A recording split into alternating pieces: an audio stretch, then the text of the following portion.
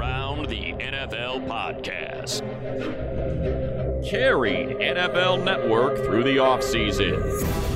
Yeah, it's true. We did. Welcome to another edition of the Around the NFL podcast. My name is Dan Hansis. I come to you from a virtual room filled with some heroes. Greg Rosenthal, Patrick Claybon. Now, did we carry NFL Network anywhere? No. Are we on NFL Network? Yes. In fact, all three of us are on NFL Network, a whole bunch. And so before I throw it to you boys, let me just really quickly go through this because the season is less than 2 weeks away now, 10 days away, really, 11, something like that, before the Thursday night game. Here's what's to come on this program. How's this, Greg? A little setup just to get people caught up what's going on. I like it. All right, business, 2021. Today, I don't think so. Today, we're going to do some season predictions, okay? We're going to go through an email that a colleague of ours, Gennaro Felice, is it Felice? Sends out every year and make a bunch of predictions for 2021. That's fun. We will have another special guest on the show on Thursday, Steve Weish. And next week, we will do our annual sandwich props, our week one preview, our week one recap, the Thursday night opener, and the debut, we believe, of our new 2-hour Around the NFL broadcast. And that's in addition. And that's in addition to the return of Power Rankings with me and Money, NFL Game Day View with Rosie, as some call him, never me, Hawk and Cynthia, and yes, Patrick Claybon with the NFL Fantasy Program. How about that? Getting the plugs out early. That's a lot. We're doing a lot of stuff. Yeah, and I will say it's one organism, right? That we're all in, and so we're all carrying it together. But you guys are fundamental. You're pillars, right? There's some like we're getting more to carry. We're getting more to carry these days. So that's a little bit of a we complain sometimes. That's a little bit of a sign of encouragement. We're certainly asked to do more than we were years ago. That's all three of us because you're on Fantasy Live almost every day now, right, Clay? Yeah, 4 days this week. 4 days all season. Looking forward to it. How about that? And it'd be easier to carry what we need to carry up the hill of the NFL season with Mark Sessler. Unfortunately, Mark not back with us yet, as you've probably told. But sometimes Mark gets quiet on the show, and maybe he would pipe in right here. But he's not, unfortunately. As you know, if you follow the show, Mark has been dealing with issues with blood clots. He's been in and out of the hospital as they're trying to make things figure things out and the path going forward. He's in good spirits. You have to believe me on this. He's going in the right direction, but it's a complex issue here, and he's kind of on the mend at home this week. So we're hoping to have him back for week one, but no promises. That's the goal. It's like what Jerry Jones says about Dak Prescott. If week one was today, he'd be on the field. I don't know if Mark would be on the podcast if week one was today. But not to make light of it, we miss Mark. We want him back. We know you're the listener are worried about him, but just know that he is on the mend and he'll be back with us when the time is right. But the time is not right now.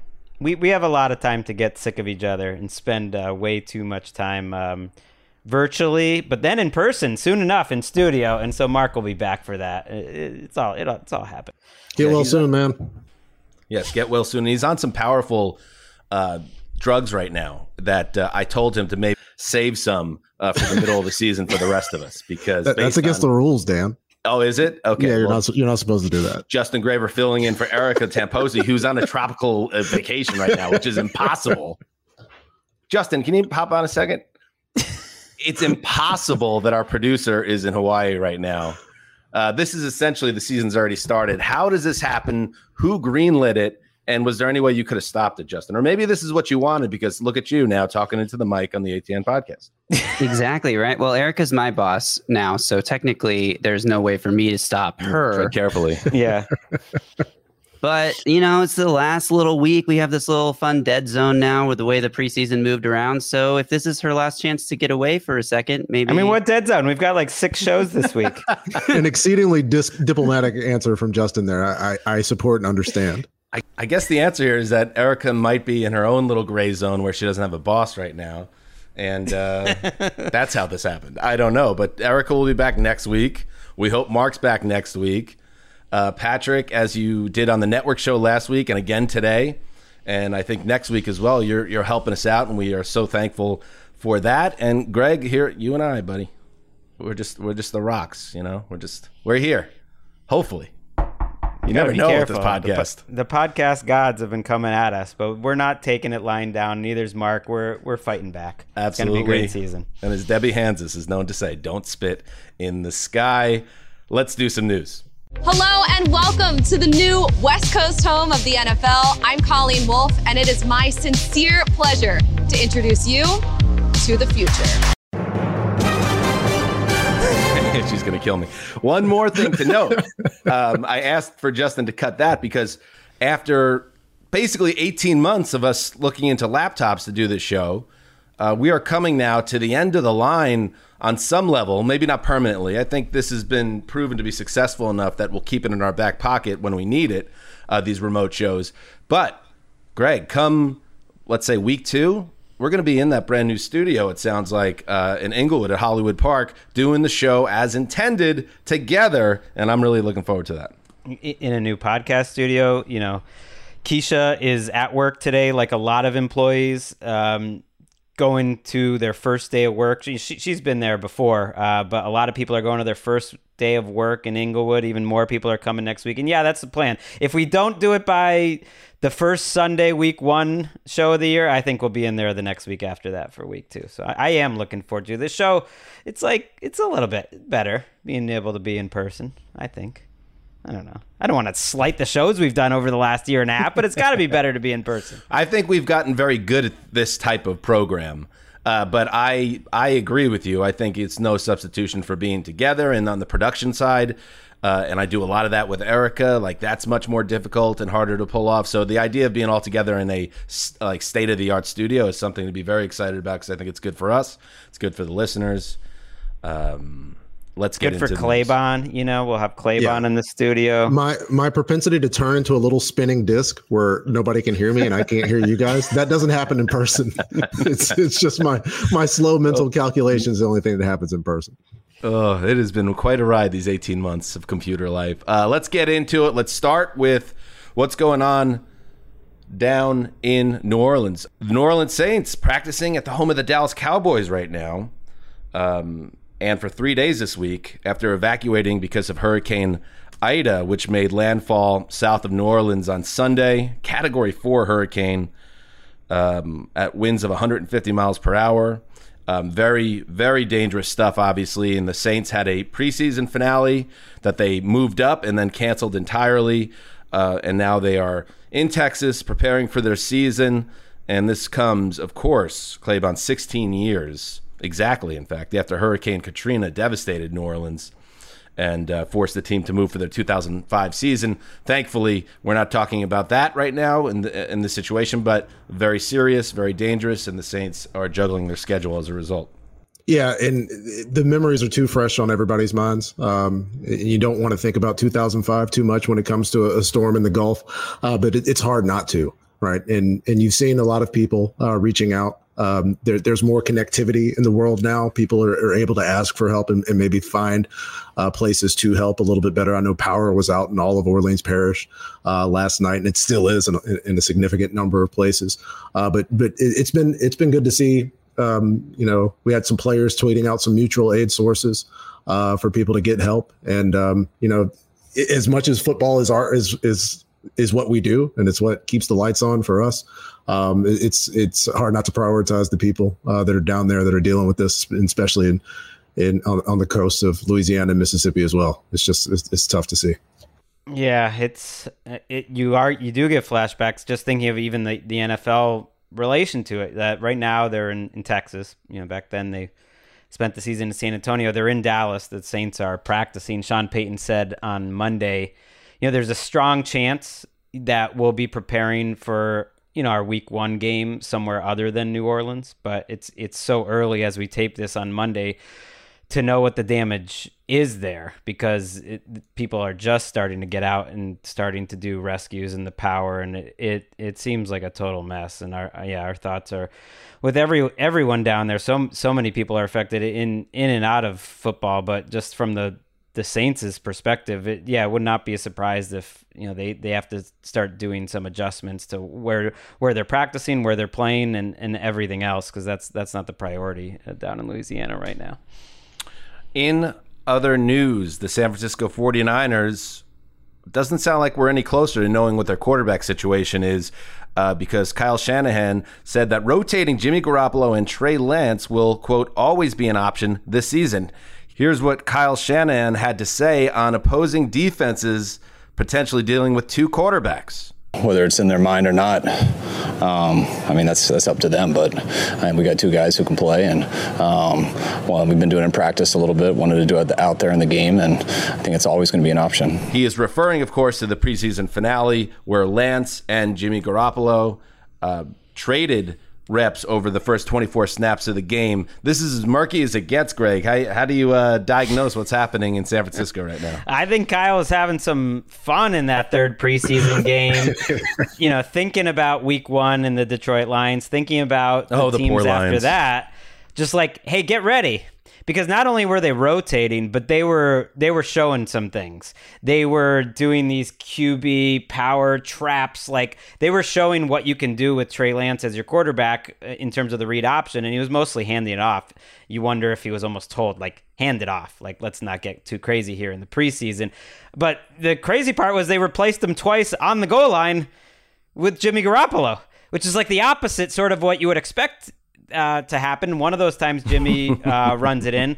One of those times they didn't score with Jimmy in there. Then they bring Lance back in, who does run it in. And I really think, based on Jimmy Garoppolo's deportment last week leading into that game and what Kyle Shanahan has said, that Jimmy Garoppolo will be starting week 1 and that Trey Lance will be playing week 1. And I do think that's going to be the early plan, and they're just going to see how it goes. Yeah, not just having fun with Dan Campbell and Aaron Glenn and the Lions staff, but having fun with us as well, right? We ran the sound last night after the game of Kyle Shanahan seemingly saying, right, Kyle Shanahan, who famously was upset, right, at Sean McVay for not laminating the play sheet on a rainy day, right? Kyle Shanahan, who has meticulously planned everything, says last night at the podium, hey, I was just playing it by ear. Jimmy, go in. Trey, go in. He's acting as though that he's just making this decision on a whim, just to kind of feel it out. And so, yeah, Kyle Shanahan's going to do what he wants, but he's also going to have fun with us. This whole entire offseason, he's maintained it doesn't behoove him to say who the starting quarterback is going to be. And I think ultimately what he truly showed us yesterday, it doesn't matter. He's going to call the plays. He's going to get guys open, and they're going to score points no matter what. I do want to point out, though, I think that Lance's preseason in that game specifically supported this idea that Lance needs a little more cooking, a little more practice time. He's made a lot of mistakes. He does seem to run after the first read is taken away. He's also made a ridiculous amount of amazing plays and seems like an awesome runner. So if there was any thought of like, hey, let's go into it with Jimmy but use Trey, I think the preseason Lance has had sort of has supported that. That's like, okay, we don't need to play him week 1. He's probably going to start eventually this season, but it doesn't have to be right now. And the football gods laugh at any plans that are made because, as we know, Jimmy Garoppolo is hurt all the time. So even if Kyle Shanahan has this like grand vision for using both guys and just turning the offense into a nightmare for defensive coordinators, we'll see if both guys are healthy and able to do such a plan. But very interesting, and we'll continue to track that. Speaking of the football gods, they did not smile upon J.K. Dobbins, the second-year Ravens running back who was tackled awkwardly on a screenplay against Washington in the preseason finale for the Ravens, suffered a torn ACL, out for the 2021 season. So, Patrick, the Ravens did it. They are undefeated yet again in the preseason, breaking the Vince Lombardi record, and that's cool, but no J.K. Dobbins. That stinks. It will be opportunity for Gus Edwards to have a main role on this offense.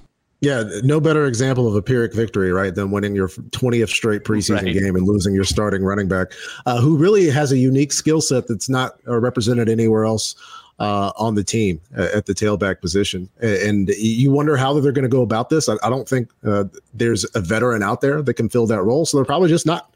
They're just not going to have that aspect in their offense in a season where they prioritized the passing game, right? And he was your best option out of the backfield, and now he's gone. And it's tough, especially as somebody who would like the Ravens to win every single game this year.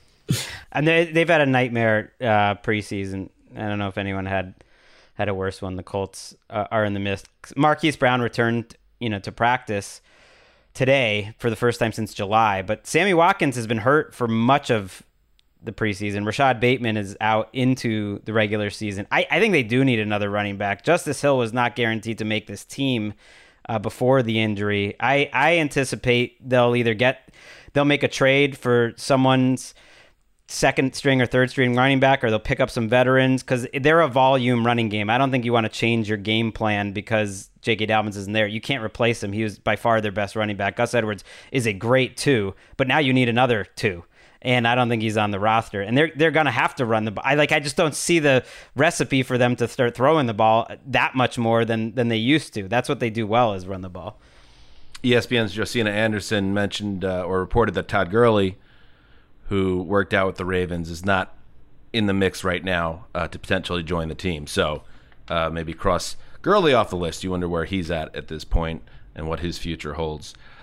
In other news, and I wish I could avoid these stories, but they're a part of the news every single week. It's time for another episode of CSI, COVID stuff incoming. Carson Wentz and friends to the COVID list. Here are the names from the Colts: Wentz, Zach Pascal, wide receiver, Ryan Kelly, the center, all deemed close contacts with a staff member who tested positive, all eligible to return in 5 days as long as they remain negative and asymptomatic.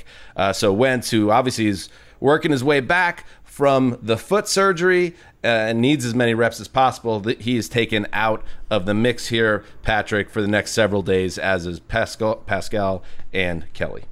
Yeah, there's a lot going on, and you wonder because a team where the opportunity in the division, right, seemed to be right there first and foremost, and we skip ahead a few weeks later, and you're missing all of these guys. I'm searching for the positive. You eventually get these guys back. But right, it was sold as like, well, this is good news. He'll be back in 5 days, so plenty of time before the season. I'm sick of framing Carson Wentz missing days as like good news. Like, no, it's not good news. It's not good news. No, and they wouldn't miss it if they were vaccinated. That we know. So even though the vaccination statuses are not announced officially, we know based on the circumstances here that these guys weren't, because that's why they have to miss 5 days with the close contacts. Yeah, similar to the Cam Newton situation. It's like it doesn't change their season, but we keep saying this, and the Titans have 13 players, many of whom were vaccinated, on their COVID list. We keep saying this, that's like, well, this is all going to happen during the season. And just like with each time it happens, we start to realize like, yeah, this is going to happen during the season. In other news. In other Colts news, it has been, what a rough summer it's been for the Colts. T.Y. Hilton, their veteran wide receiver, who he's getting up there in years, but he showed down the stretch last season that he could still deliver as a playmaker at age 31. Well, he's out because he's dealing with a neck injury, some type of a disc issue, and it's uncertain how much time he'll miss. The Athletic's Stephen Holder reported that Hilton will be on the shelf multiple weeks with a neck injury. And Greg, you don't have to be a physical therapist or a doctor in the field to know that when a football player has a neck injury, you never know where this is going to go, and sometimes it goes in a really tough direction. Hopefully not. Yeah, here. And it's not the first time for him with that injury either. He's played through his injuries for the most part throughout his career. Hasn't missed a lot of games, but this is not a first-time thing. Paris Campbell's a really big player on this team. That's kind of my takeaway, is that third-year guy West really liked, I remember, but just hasn't been able to stay on the field. And they're going to have to get someone to be an explosive guy on their receiver corps. Pittman's a good player, but he's not explosive like that. Zach Pascal will play a lot too, but they need Paris Campbell to be a factor. In other news, hey, listen, we don't have clarity in San Francisco, maybe a little bit more in New England, but you got to read between the lines here. Mac Jones played with the backups in the preseason finale. Cam Newton, of course, also in the mix to be the starter in 2021, or at least to start the season. Bill Belichick, unusually verbose in talking on the topic after Sunday night's game. Yeah, no, we still have a lot of decisions to make. Just kidding. What did you expect? What did you expect, Dan? What do you want? I don't know. What do you want? You want him to announce a starting quarterback? He's loving this. He's always wanted to be able to conceal his starting quarterback, but he always had Tom Brady, so there wasn't much mystery to it. There's no way that I think he's going to do his giddy best. about this? Yeah, I guess so. I mean, maybe there's really a part do. of him. It's a fresh thing for him here. I really do think that he wants Brian Flores, the Dolphins coach who's preparing for week 1, to have to prepare for both guys, and I think he's going to try to take this as long as it goes. Usually like a rap sheet or a Schefter gets the word out. But here's where I would push back on everyone's interpretation of this, that just because Cam Newton played with the starters that he's the week 1 starter. I don't think that matters that much. I think there's a real chance Mac Jones is the starter week 1, and that everyone assuming they know what Belichick's thinking based on how he played them. I don't know. You could look at it either way. You could look at it like, man, they didn't try to get Cam much work this preseason. You know, I don't think the way they played with the 1s and 2s has anything to do with Belichick. One thing I believe what he said was, I don't think he was going to make that decision until they start meeting today. And now they're going to start practicing with a real starter, whether that's Mac Jones or Cam Newton. Wouldn't surprise me if it's Mac Jones. I would actually be surprised if it was Mac Jones, just based off of Bill Belichick's career. I think we'd like to start this season with a veteran quarterback, not necessarily making some kind of statement or some conclusion on his evaluation of Mac Jones. I would just believe that Bill's going in with Cam as the starter. He thinks they can win with Cam, and then if they can't, he's going to adjust off of that. But it's not as overwrought of decision to him as anything else. He's probably more worried about the Stephon Gilmore situation, to be honest with you. He's Pats just going to throw the quarterback out there, and Josh is going to do it. Like you would like this, Dan, that Pats fans are freaking out about who's going to start week 1, and they're going to be so mad that if Cam's starting. I'm kind of the mind like Patrick. I don't think it makes that huge of a difference who starts week 1. It is a really long season. And I think they can win with either quarterback, and I don't know. There's not much separating the two. And Gilmore is, like Patrick said, is a much bigger deal. The one reason that sit Mac Jones is he did have some like delay of games and struggles in the 2 minutes, things that you would expect out of rookie quarterbacks throughout the preseason, which I think maybe registers in Bill Belichick's mind that okay, this guy's maybe not 100% ready. I'm curious. How much, if you ask defensive coordinators and just got their unvarnished opinions, when you hear that thing, the Coach X is not going to decide who the quarterback is, so the other team has to prepare for both quarterbacks.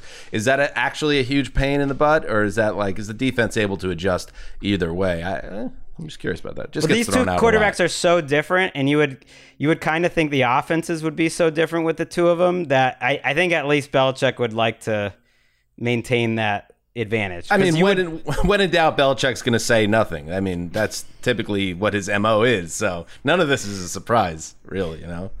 It'd be a surprise if he came out and said anything about this before week 1, right? You're probably not going to get anything. I don't think you're going to get anything. I mean, it's different. I think Tom Curran made this point that he thinks when Belichick saw the new NFL schedule that he was all about it, because you can start preparing for week 1 now. So you're going to be on the field preparing for your week 1 opponent more than any other game that you'll ever play except for the Super Bowl. And if you don't think guys like Belichick and Andy Reid are going to cook up some fun stuff for week 1 and want to hide everything possible, they're apt. That's exactly what Bill Belichick's going to do. And maybe they do a little rotation, a little Mac Jones and Cam Newton. I was going to say, I would see a situation where Bill Belichick knows he has arguably the best goal line weapon in the history of the National Football League. And he's going to use him throughout the season when he's available. And they're a better team than they were last year. I wouldn't put it past them to start one guy 1 week and start the other guy another week, depending on the team and the situation. Cam had a good camp, because otherwise he would have lost the job, because Mac Jones ultimately did better, I think, than anyone could have expected in his first camp and his first preseason. Who starts first, Trey Lance or Mac Jones? I would go Mac Jones. I don't know. Yeah, I'll go Trey Lance. In other quarterback news, the Eagles acquire Gardner Minshew, the Warrior, from the Jaguars for a conditional 6th-round pick. The move comes a couple days after the Jaguars named Trevor Lawrence their Week 1 starter and one of the bigger shocks of the summer. So Minshew joins a quarterback room in Philly that includes Jalen Hurts and also Joe Flacco. What does this mean, Greg Rosenthal? Because I have some thoughts about Well, I want to this. hear your thoughts. You had a great tweet about it. That's just like it's not a healthy relationship, but right now between the Eagles and Hurts. So I guess my point was like, I feel like quietly they're in an unhealthy relationship, and I think you guys have all been. Well, Claybon, I know you have, and I know Greg, of course, as well. Like you'll send us a tweet out, and you won't think much of it. And then for some reason, it strikes a chord, sometimes positively, sometimes negatively. And I'll tell you what, Eagles fans, and I don't really know too many Eagles fans outside of Connie and Gonzo and a few others, because I am a Jet fan and an AFC guy when I was growing up. But they were on fire. They were so pissed at me that I would even insinuate it.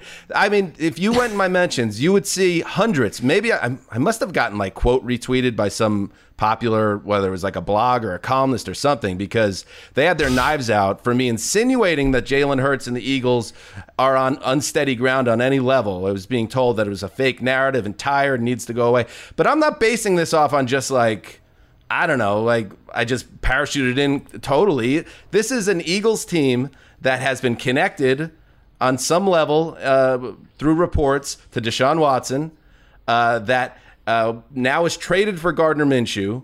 They were connected to taking a quarterback in the draft in reports. And the Eagles have, as a ship, they leak like the Titanic. So I just feel like there's a lot of stuff coming out of that building. And I'm just saying that's the way it feels. I didn't say the way it is. But I thought it was funny, the response, the vitriol. Eagles fans don't want to hear that.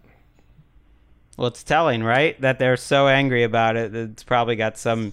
It's so truth, right? No, I thought I defended the Eagles for like not naming him the starter all summer, because what does it really matter? He was getting all the first team reps. I do think they're making his life, Jalen Hurts, a little tougher. It's a weird quarterback room, and I kind of thought like, is Flacco really going to be on this team? And the cut down day is Tuesday. We're taping this on Monday. So we have to assume right now Flacco will be on this team, but that doesn't make sense. Why would you have Flacco and Minshew? I'm kind of guessing they trade Flacco for like a conditional 7th or something to the Falcons, and he's not on this team, and that Minshew's the backup. And that's an upgrade at backup. Greg, they just traded for Minshew for a conditional 6th round pick. A conditional it's great 6th value. round pick. It is great value. Minshew mania has not ended, because this is the most discussed conditional 6th round pick trade of all time for a 3rd string quarterback. That's why I think like he was a high quality. But he's not a normal conditional 6th. We talked about Sony Michel. That's no different. It's a conditional 6th. Here's what I'm saying, though. Like, don't you think he's one of the best backup quarterbacks in the league now? If he was, Greg, I'm assuming that the value would have been more than a conditional 6th round pick. It's also, let me say this, Claybon, because I know what you're saying. We shouldn't be making that big a deal because it's Gardner Minshew. But at the same time, he's kind of like the new generations. He's the Gen Z version of Ryan Fitzpatrick. And just watch out here. If Jalen Hurts struggles... he can play, though. That's the difference. We know he can play. So can Ryan Fitzpatrick. What I'm saying is he's a guy that people get behind. He's got the mustache. He's a bit of a folk hero down in Duval. And I wonder if this is just going to make things a little bit that much harder for Jalen Hurts if you truly believe in the guy. And while we're on the subject of things that to me were a little curious, what's going on with Urban Meyer, who was taking away first-team reps from Trevor Lawrence all summer, giving it to a guy who he then traded for a conditional 6th-round pick? What's that about? What are we doing here? It's the mania. Stupid. It's the mania. The mania is real. And I understand that Gardner Minshew has played, but the people that are going to call for him the minute Jalen makes one mistake, right, in his 8th ever start in the NFL, they're wrong too. Like we've seen Gardner Minshew. It's the conditional 6th. I get it, but he's a 3rd-year player who has played a lot better than plenty of quarterbacks, including some starters. Like, I'm not a big Minshew fan, but like he's a better player than Sam Darnold, or he has been. Like, and I know that the draft picks wouldn't be the same, but it's just I don't care that the fans are going to complain. It's the Flacco part of it that bothers me, and I suspect Flacco won't be on that team. Like, I couldn't help but think when I heard Drew Lock lose the job to Teddy Bridgewater and talk about how much he had learned from Teddy Bridgewater in terms of how he approached being a starting quarterback, how to talk to his teammates, how to talk in the quarterback room, how to like be a leader, how to be positive. And he's like, I never had that before. And I was like, who are the veteran quarterbacks that you've been with before, Drew Lock? Oh yeah, it was Joe Flacco, the guy who froze out Lamar Jackson too. So that's sort of where I'm at with this. You know what I like? Rosenthal and Claybon almost always on the same page, I feel. I like that there's some type of differing opinion here. Yeah. And this is something to track. I like Jalen Hurts when Gardner too, Minshew's the starter value. in Week 6. That's a great value. I think everybody's kind of bought into this idea that Carson Wentz was bad because he was mad and scared that the quarterback behind him was good. And I just don't believe that. And so that causes me to fundamentally believe different things about this current quarterback situation. Right. To be clear, I think it was a good trade by the Eagles. You should add quarterbacks that are good for that cheap of a price, that are under contract for 2 more years. I don't think it matters too much about Hurts, but there will be that segment of the fan base that'll be annoying if they have a losing record at any point. And let's check in with a segment of that fan base while we're here. Let's welcome in Colin Wolf. What? Whoa! Oh, hello. Just eating some raspberries. Connie. I'm just sitting here listening. This has been fun. Connie, Is my mic even on? Yeah, it's on. What's up? We're Wow, what a gonna surprise. talk. We're gonna talk Palindrome Gate with Connie in a second, but I just wanted to get your thoughts on great, My song? Turn that up, great. Yeah. Grave digger, I call it. It still goes. It's still on. It's still happening. So Eagles fans absolutely tore me to shreds this weekend. Oh, I saw. Actually, What was up with that? First of all, were you behind that? And No. where do you stand on this Minshew thing now that you got the Warrior in that QB room? So as you guys were talking about it, I grabbed out my raspberries and started just going through your comments, and it was hilarious. There were a lot of takes on there, many angry. I would say 99%. I think you only had like one quote tweet that was like, I feel the same way. But people were just like, you're a loser. Like, how was this tweet allowed? And it was just like all sorts of crazy came out. I didn't get it. But I think that's an anomaly, because Eagles fans are usually very, very even keeled. They don't pop off about anything, especially not the quarterback. All right. How do you feel about it? Do you think Jalen Hurts is the answer? I don't know if we've had this conversation. I mean, we saw him for like 4 games last year. Good answer. I have no idea if he's going to be the answer or not. And I don't even know, like, I don't think the Eagles know. Sure, they didn't take a quarterback, but I don't think that is real. They can't base that off of 4 games starting. And he really didn't have a ton of work otherwise with like the first string offense. And there really wasn't even a first string offense because everyone was hurt. So it's kind of like a coin flip at this point. Oh. And I think it's smart that the Eagles brought in other bodies. And I mean, look, I don't think Joe Flacco is going to help out, but Gardner Minshew's a really good backup, and Philadelphia loves a backup quarterback. I forgot the one other thing that was just on my radar, that ridiculous fakakta strategy they had in Week 17 when they put Hurts on the bench and brought in what's his face. Just a bunch of weird stuff with the Eagles. Here's the thing, like, yeah, the Eagles fans love a backup, but sometimes those backups are like AJ Feely and your quarterback is Donovan McNabb, and you've been totally unfair to Donovan McNabb throughout his whole Completely. career. That happens too. We still love AJ Feely. Hey, Connie, palindrome gate. We just got to address it because on some level, we're an educational program. We seek to bring knowledge to NFL fans. And when we went down the road of, you were kind of hung up on the Cam Mac, and you said, it's a real problem for me, an anagram? Dan. What did you call it? And then I said, yeah. And then I said, oh, is it a palindrome? And then I looked it up and I read the definition of a palindrome. And then you guys like, oh, that's it. And then like Paul Rudd said some nice words to me. And then we kind of Dan Hansis shout out. And then we just moved forward. But as it turns out, Cam and Mac, not a palindrome. Nope. In fact, like Taco Cat is a palindrome. Race car is a palindrome. Madame. Kayak. Former Detroit Tigers backup catcher of the 80s. What was his name? Matt Salas. Sure. The number 1,221. That that would be a palindrome. Cam and Mac is not that. But Connie, we saw some other things out there. Does it actually is there a word that connects Cam and Mac? Or is it just two words? I think that, so the palindrome, it's the same word spelled front and back, but the Amord, I don't even know how to pronounce it, Amordnilap, which is palindrome backward. That has to be made up. Right? No, I don't think so. I think there is. That was the other thing I was doing while I was listening to the parts of the show, was looking up definitions of Amordnilap. And that's a different word spelled backward. And there is some debate whether or not that's a word at all. I also saw Samordnilap, which is palindromes, plural, backward. So still a lot to debate here. And I think we do need some type of English language expert to come on the show. I'm thoroughly confused. Yeah.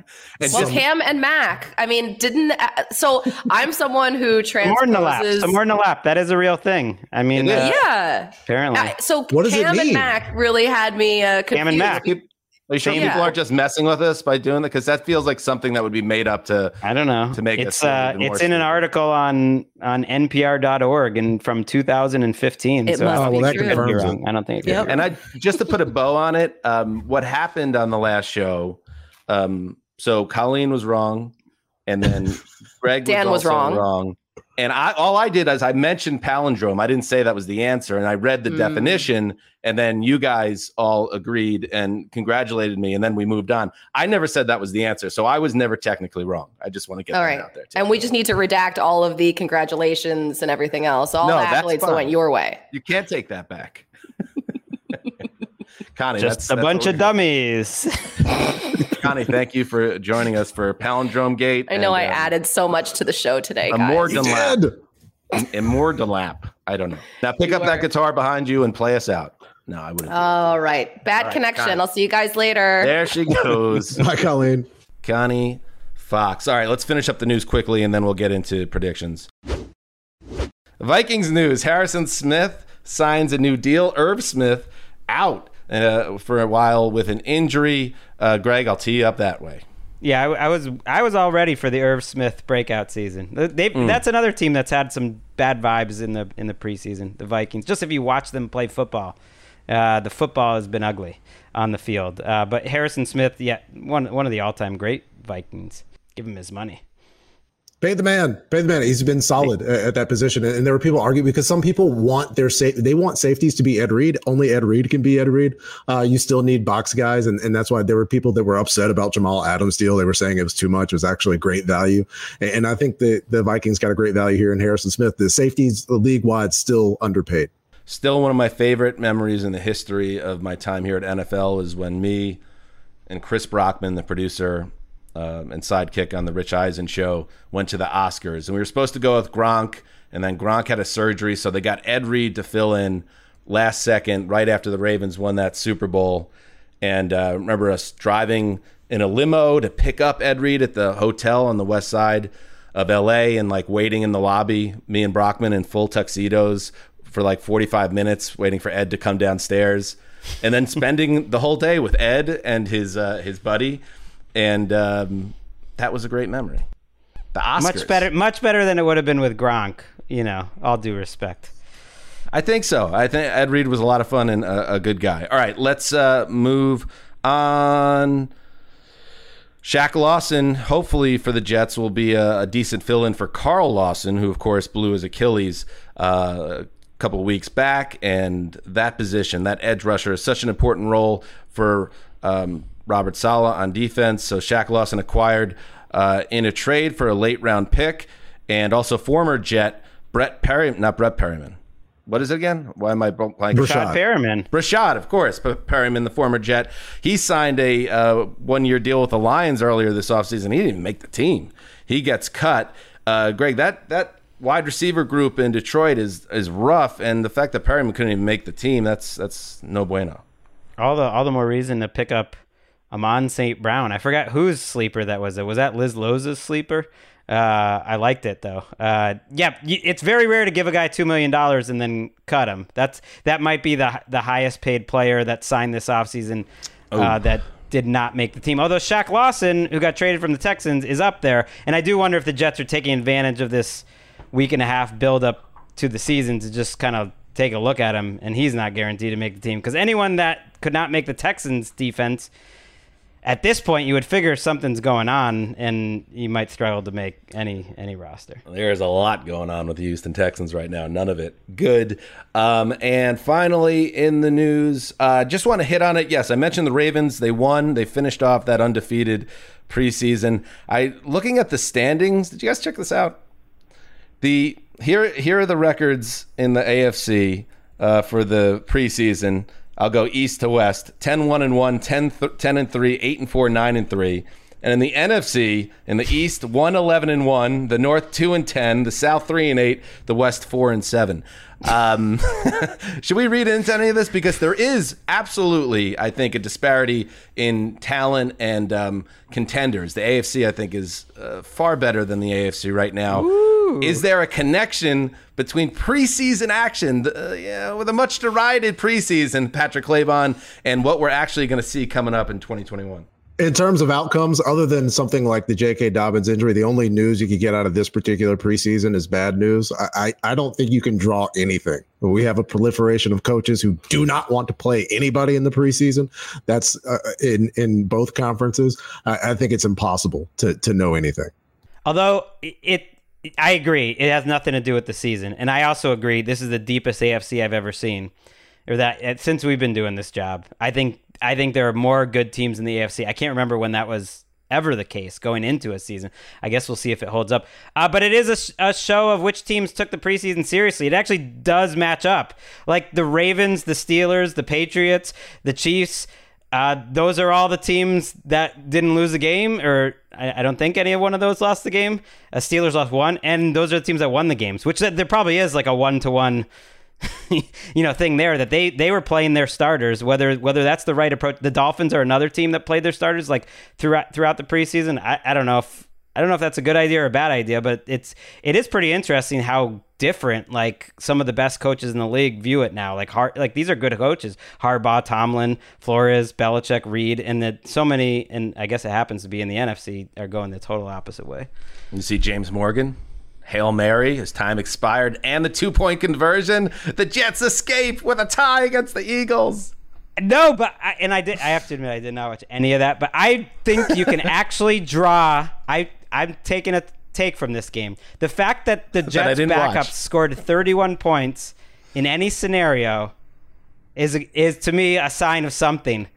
Oh, even in the preseason, there's no way Adam Gase's backups are scoring 31 points. They could never move the ball. Even I watched those preseason games; it just wasn't happening. There was I don't know. There was a infamous green and white scrimmage last summer where the backups it would be the backups against the starters in a scrimmage at MetLife Stadium, and the backups absolutely wiped the floor. With the starters, it was because they were absurd. Just as good as them on the Jets. They were both like 2-14 teams, basically. No more Adam Gase talk. That's what's happening in the news. All right, so every year, and this always sneaks up on me, and it's one of those things that like same thing with certain office mandated security videos you might have to watch, or IT learning things you have to do. It just like sits in the corner of my brain, like just nagging at me. You got to do this. You got to watch this thing. You got to take care of your corporate drone activity. When Gennaro sends out the email, hey, time for predictions for the season, that just sits in the corner of my brain. And I should just do it right away, but I don't. And it just sits there, and then I'll get an email. Hey, man, remember this? And then eventually I do it. Greg, I applaud you because you had a great idea, which was, why don't we just do this email on the podcast and make it our predictions conversation for the season? I love it. We're workshopping, we could always, I did send one in, but we can change our answers. If I think that's the best idea you've literally ever had on the podcast. I think it's brilliant on 3 different levels. I think this one will serve as the official. It was Despite not my what idea. You say in the email. It's Gennaro's idea. So that was really a backhanded compliment there. That's what I'm taking. But to be able to 8 turn years this and into that was it. content, That was it. That was the best idea. It's in the top 3. I'll come up with the top 3 at a later date for the show. So anyway, let's bring in Justin, the gravedigger, I call him. Hello. He's going to be digging Ricky's grave if he continues to kill it in this production. Whoa. Justin, first of all, because I'd like your help with this, if you could just kind of tee us up with the different categories, I'd like you to get a plug-in for your Titans podcast. Let it rip. Oh, wow. Thank you so much. Yeah. So the Music City Audible is a podcast we do every Friday previewing the upcoming Titans game. Thank you. But here you ever think of taping it like earlier in the week just to give a little more time for them to listen? We have thought about it, but he's about the content, Greg. He's not about views or listens. He wants to give people what they Greg, need. That's true. How about Gravedigger says that and you say, "Oh man, I'd like to check that out. That sounds great. Everybody should do the same." Yeah, why can't you just do that? Instead, Greg's just heating him up over here. It's not heating him up. It's like sometimes the producer needs a producer, so it's just something to think about. Yeah. No, all right, good, Greg. It's a good note. You've ruined everything again. Let's get into it. So, Justin, tee us up, and we'll Patrick, Greg, and myself will share. So the way it breaks down, just above the treetops, it's going to be different awards, predictions, and then playoff teams, and then we'll all make our Super Bowl pick where we stand on August 30th. I mean, unless we want to hold that for right before the season starts, but no, this is good. Let's do it. All right, get us going, Justin. All right, we'll start with the individual awards, beginning with the most important, most valuable player MVP award. All right. I'm a basic bitch. I got Mahomes. Yeah. Anybody else? Yeah, it's super chalky. Mahomes for me. I did. Yeah, I decided not to get cute with it. I get cute with the other ones, but not with Mahomes. Yeah, this one, it ain't a brave feeling, but I just got a feeling this is going to be one of those seasons for the ages with Patrick Mahomes. Offensive player. Oh, sorry. No. See, I'm so used to doing it myself. Justin, set the table. How about offensive player of the year? Well, I'll get this out of the way. I'm a conscientious objector every year to this award. I don't believe in it. It's not a bit. I just think even contributing to this answer. So I always just put nah. I always just put no. I used to say, "Hey, can you print this sentence about how dumb an award this is?" But they wouldn't. They didn't. They wouldn't. They wouldn't print it. So I just sit this one out. Okay, Patrick. Calvin Ridley. I think he has an opportunity to get a lot of catches, and perhaps as Greg's previous objections to the award, it's the award itself and the way that it plays out. I'll go. Maybe it's a spot I could just give some pop to a player I like. Yeah, it's a smart way to do it, Claybon. well, all of us. I have Kyler Murray. I think he's going to be the first guy to ever go 4,000, 1,000, and that type of statistical production. Even though his team's going to go 8-9, it's going to be something that lifts him to that award. And Justin, just going to quiz you off the top of your head: who was the offensive player of the year in 2020? That was Derrick Henry, 2,000 yards. Whoa! See, but Greg, look at it that way. Would have you known the answer, Claybon? Because I wouldn't have. That's how dumb an award was. I was going to guess Josh Allen. But to see, doesn't that in a way justify it, Greg? Because it's a quarterback award MVP. Everybody knows it. Derrick Henry runs for 2,000 yards and puts that team on his back for like. So just make that the award, non-quarterback award. But it is sometimes the same guy wins MVP and Offensive Player of the Year pretty often. So I don't understand why it wouldn't just be Mahomes. Make it the non-quarterback award. That's what they should do. About half of the last 10 years MVPs also won Offensive Player of the Year, but only about half. Well, that seems so silly. Yeah. It's like when there's a good running back to vote for, then that guy wins it, but otherwise. Or Michael Thomas when he set the reception record. Yeah, that's good. But it's like when a player like a receiver, quarterback, or non-quarterback sets a record of some kind or becomes the 8th player to run for 2,000 yards, then they're like, okay, a different person than the MVP can have it. Shouldn't the offensive player of the year just be the guy who came second in the MVP vote? Right, that's sort of where I'm coming from. Too. I mean, I know what you're saying, Greg. I'm not against it. I get it. It's a house of cards that we need, award realignment. Like we'd have to change everything to fix the problems with the individual awards. Yeah, just say non-QB. I think that solves it. Well, why couldn't Aaron Donald win MVP one year and then a QB win Offensive Player of the Year? Exactly. Hey, listen to you. Speaking of Aaron Donald, how about Defensive Player of the Year? Erica is in trouble, man. The grave digger is in trouble. It's going to be Myles Garrett for me. I think we get the 20 sack season that we've been waiting for from Myles this year, especially maybe if we get a healthy Clowney season that the Browns score some points, other teams are passing. I say Myles Garrett.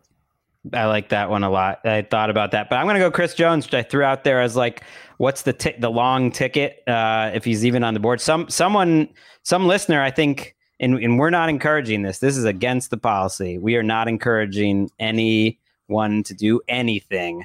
But some listener took my Chris Jones Defensive Player of the Year thought and acted upon it. So I think that's a real long shot. I don't think it's like, it's a real long shot, but I'm going to go Chris Jones.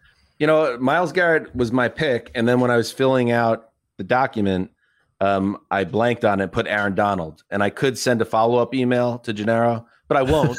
I'll just keep it. And Aaron Donald, just to show him the love as an all-time great, he'll get my vote. What about Offensive Rookie of the Year? Well, this is like the start of a theme for me, but I am going Trey Lance. I'm not worried about week one. I'm thinking long game. I'm thinking that team's going to be good. And I think the quarterback on the rookie quarterback on the best team probably wins this award. And I think that'll be Trey Lance. Patrick?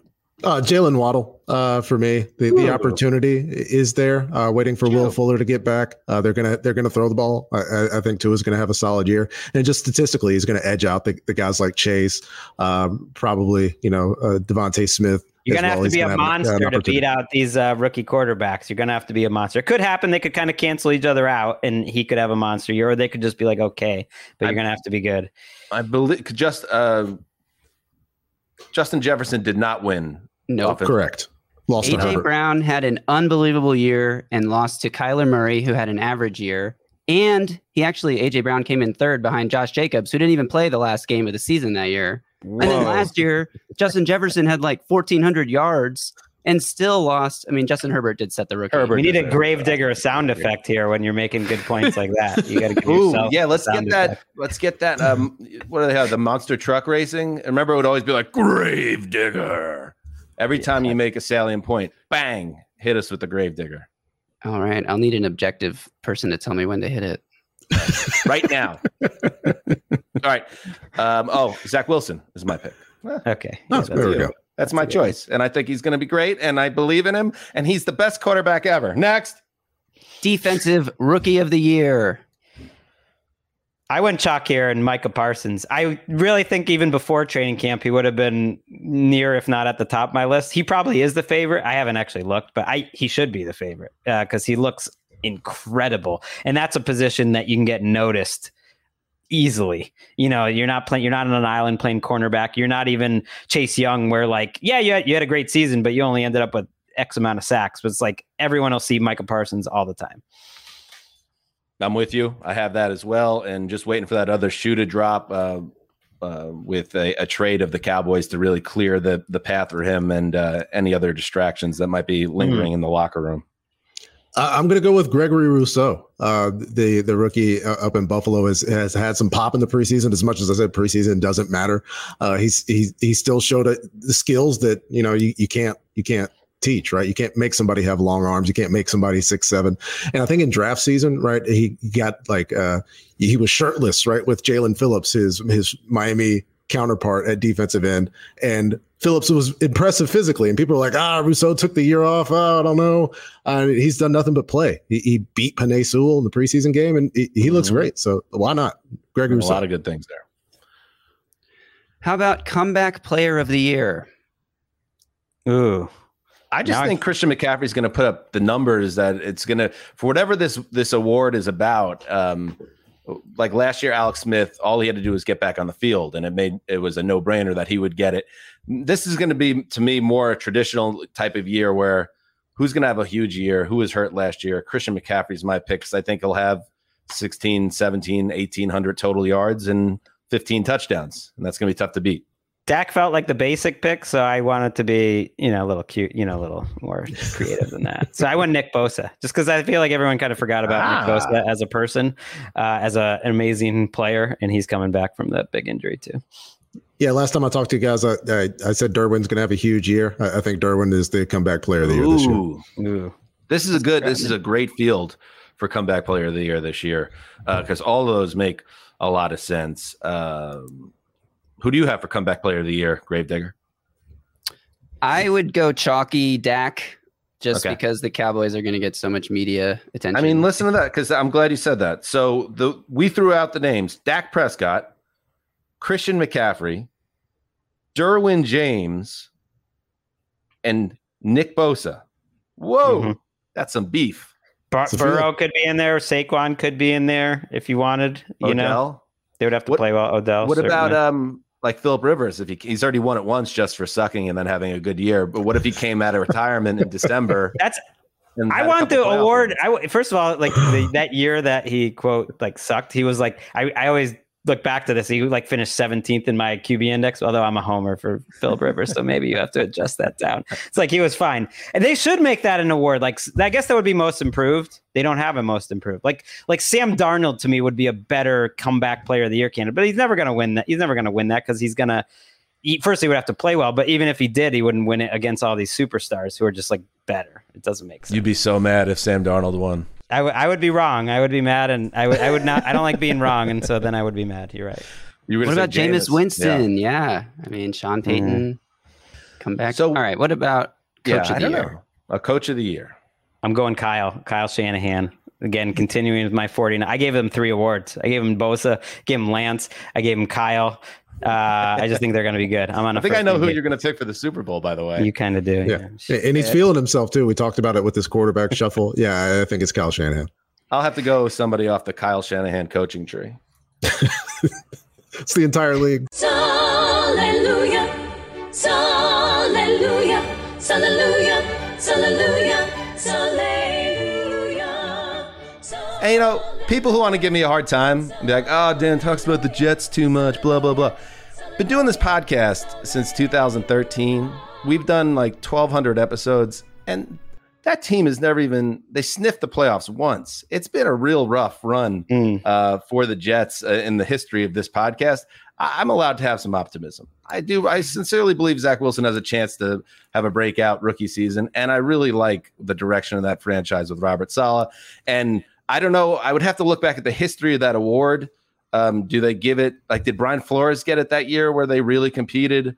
Do you have to win multiple double got some votes? He did get some votes, but he didn't win. Because the Jets might win 6 or 7 games, but if they're going in the right direction, I feel like he should be in the conversation. You might need to win at least 8. I feel like you got to have a winning record. Yeah, maybe 9. Coach of the year. That's how. So let's do that, Rob. All right. What else? If you look at the last 10 years, they all had not only winning records, but like extremely good records. And okay. I don't know if that's always the way to look at it. I think maybe it's time to have a different perspective. And it looks like 40% of winners of the last 10 years were in their first year with the team. So there is a lot of that. It's a lot of like Dick Duran going 13-3. Like if David Culley, right, went 8-9 this year with that team, how would he not be in consideration for that award? I think he should be, but right, the year it seemed like the Jets were rolling out that Abrams tank for Todd Bowles, and they managed to get all those wins. I was saying all season that Todd Bowles should win Coach of the Year that year, but it didn't materialize. Flores was my guy throughout last year, and I think he would have been a fine pick. And yet by the end, no one wanted to hear it because they didn't make the playoffs, even though they totally overachieved a year ago. Ooh, we got to get Claybon to makeup in like 10 minutes here. All right, Gravedigger, let's cycle through the rest of this.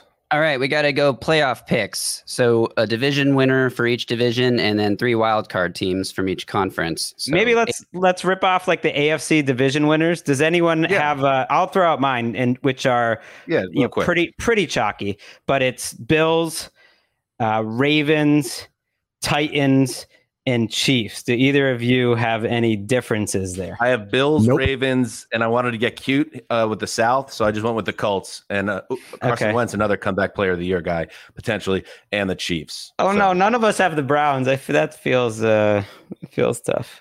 We need. All right. Well, what about the wild card? I have the Steelers, Titans, and Browns. What do you guys got? Dolphins, Broncos, Steelers. Ooh.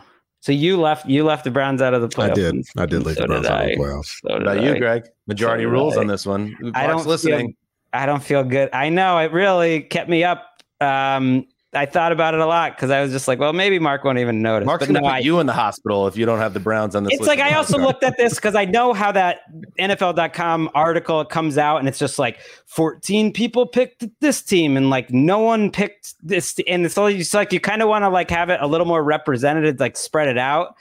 So I wanted the Dolphins and the Broncos and the Patriots to get some love. I didn't think that the Dolphins would maybe get much love whatsoever, although Claybon did it. So, and he gave the Broncos some love too. We are too much on the same page. Sessler, I want you to make note. I have the Browns as a wild card team playing relevant January football. Patrick Claybon, Greg Rosenthal, no. We want to motivate the Browns, who will now try hard because we have slighted them. I don't even know if I totally buy that. That's what I mean. Like, I really wanted to. I was thinking hard about the Chargers too. You love too many teams, Greg. That's your problem. It's not so much love, like, yes, but don't you think like the Steelers could be good? The Browns should be good, but I could see it going a little sideways, tough schedule. And the Chargers too. Those are like three teams that didn't even make my playoff list. Anyways. All right, Gravedigger. Keep us moving. NFC division winners. All right, I got Washington, Green Bay, Tampa, and Los Angeles. Chalky as hell. I went with the 49ers in the West. I think they need to stay healthy. The fact that they had like a healthy camp for the first time in the Shanahan era, like gave me the vibes that's like, okay, maybe the health luck is turning around. I just think they can be a juggernaut if things go right. So I went 49ers, Bucks, Packers, and at the last second, I switched it to the Cowboys. I just was thinking. I always say quarterbacks and offense, and so it just didn't feel right. I switched it to the Cowboys at the last. Got you. Remember, earlier in the offseason, I said I will not pick the Cowboys. I know, I said this, and I was like, yeah, I'm with you. I almost did it, and I said no. I must be a man of my own word. So, Washington, what about you, Claybon? Yeah, I made no such promise, and me and Greg do think too much alike. The only difference is I've got Seattle and Russ in the West. And the Niners in that first wild card spot. Okay, so all right. So I have wild card 1, 2, 3, Niners, Seahawks, Vikings. What do you have, Patrick? I've got three West teams making the playoffs. The Niners, Los Angeles, and then New Orleans sneaking in the wild card. Oh, as well. I like that. There's some onions hanging there. How about you, Greg? I had it's this one, like, you say that like the preseason doesn't matter, and then somehow it's like, well, Jameis and his Sean Payton. I did not have the Seahawks in though, because I had to leave a team out. I have, the Rams, the Vikings also making the playoffs. I think the defense is going to be good, and the Saints is my last team. Interesting. Good offensive line. It would be wild if the Seahawks didn't make it. What about your Super Bowl matchups and winners? All right. Did you guys write your blurb? Want to just read our blurbs? Sure. All right. Yeah, read away. I got Chiefs over Rams. The pairing of Sean McVay and Matthew Stafford proved to be a smashing success, but even an excellent Rams defense could not figure out Patrick Mahomes, who followed up his second NFL MVP award with another Super Bowl MVP, period. Well, if you think it doesn't have enough juice, then you can still change it. You should go. I always go for a hyper specific prediction there, just in case one year you get it right. So I went 49ers over Ravens. I had the Chiefs initially, but then I was like, well, if I'm going to pick the 49ers to win, you might as well just go balls out here. And my sentence is Trey Lance becomes the first rookie quarterback to lead his team to a Super Bowl title after Fred Warner tips Lamar Jackson's potential game-winning throw at the buzzer. Hyper specificity. I don't have that. Wow. Okay. And then Trey Lance is going to win the Super Bowl this year. Trey Lance wins the Super Bowl, and Warner. Whoa. It's like Lamar has him open, makes a great throw, but Fred Warner diving immortal play that you remember. You have a different outlook on the whole exercise. It's kind of like what you want to happen in your dreams of the best NFL season. This time I went with that, because when I went with more like trying to just get it right. And I've kept trying to do that, and that I always get it so wrong. So that's why it's like, I'll just pick what I want. All right, Patrick, what do you got? Storybook ending in Hollywood. Aaron Rodgers walks off the field a champion as Patrick Mahomes loses his second consecutive Super Bowl. Ooh-wee. I like that. For that.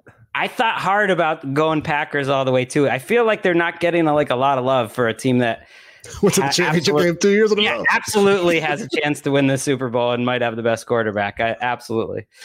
Devil's advocate, and maybe their defense is better this year, but if they weren't able to get over the hump with Aaron Rodgers having an all-time season at 38 or whatever, I don't know.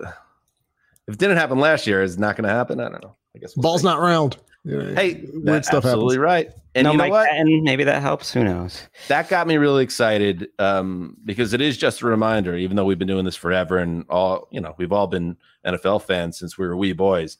The beginning of the season is so fun. It's just like it can go in so many different directions. So we get to now see how it all plays out. And that's one of the great things about this podcast. Like we track that, boys. We track how the season plays out after all the hype throughout the spring and summer. It'd be weird if we just we're an off-season pod. We're just like, all right, see you in February. We're so anticlimactic. No, you're right. I love that feeling. I'm glad it still hits me, and it is hitting me, and it will more, with week one, which I always think is the best week of the year. But there is something about it. I'm still a sucker for the NFL, which is good. Well, that's good. Otherwise, the podcast would probably suck if we weren't into it. Patrick, thanks again. And yes, watch Patrick all season on Fantasy Live on NFL Network. And I believe if we can grab you a little more of your time next week, you'll be joining us for another special episode. Let's do it. All right, beautiful. There he goes, Patrick Claybon. And yes, get well soon. Mark Sessler, we told Mark, do not worry about getting back. He's bummed out because he knows he's missing these ramp-up shows, but it's very important to him and to us and his family that he handles the recuperation the right way. So get well soon, Quiet Storm. Until Thursday, heed the call.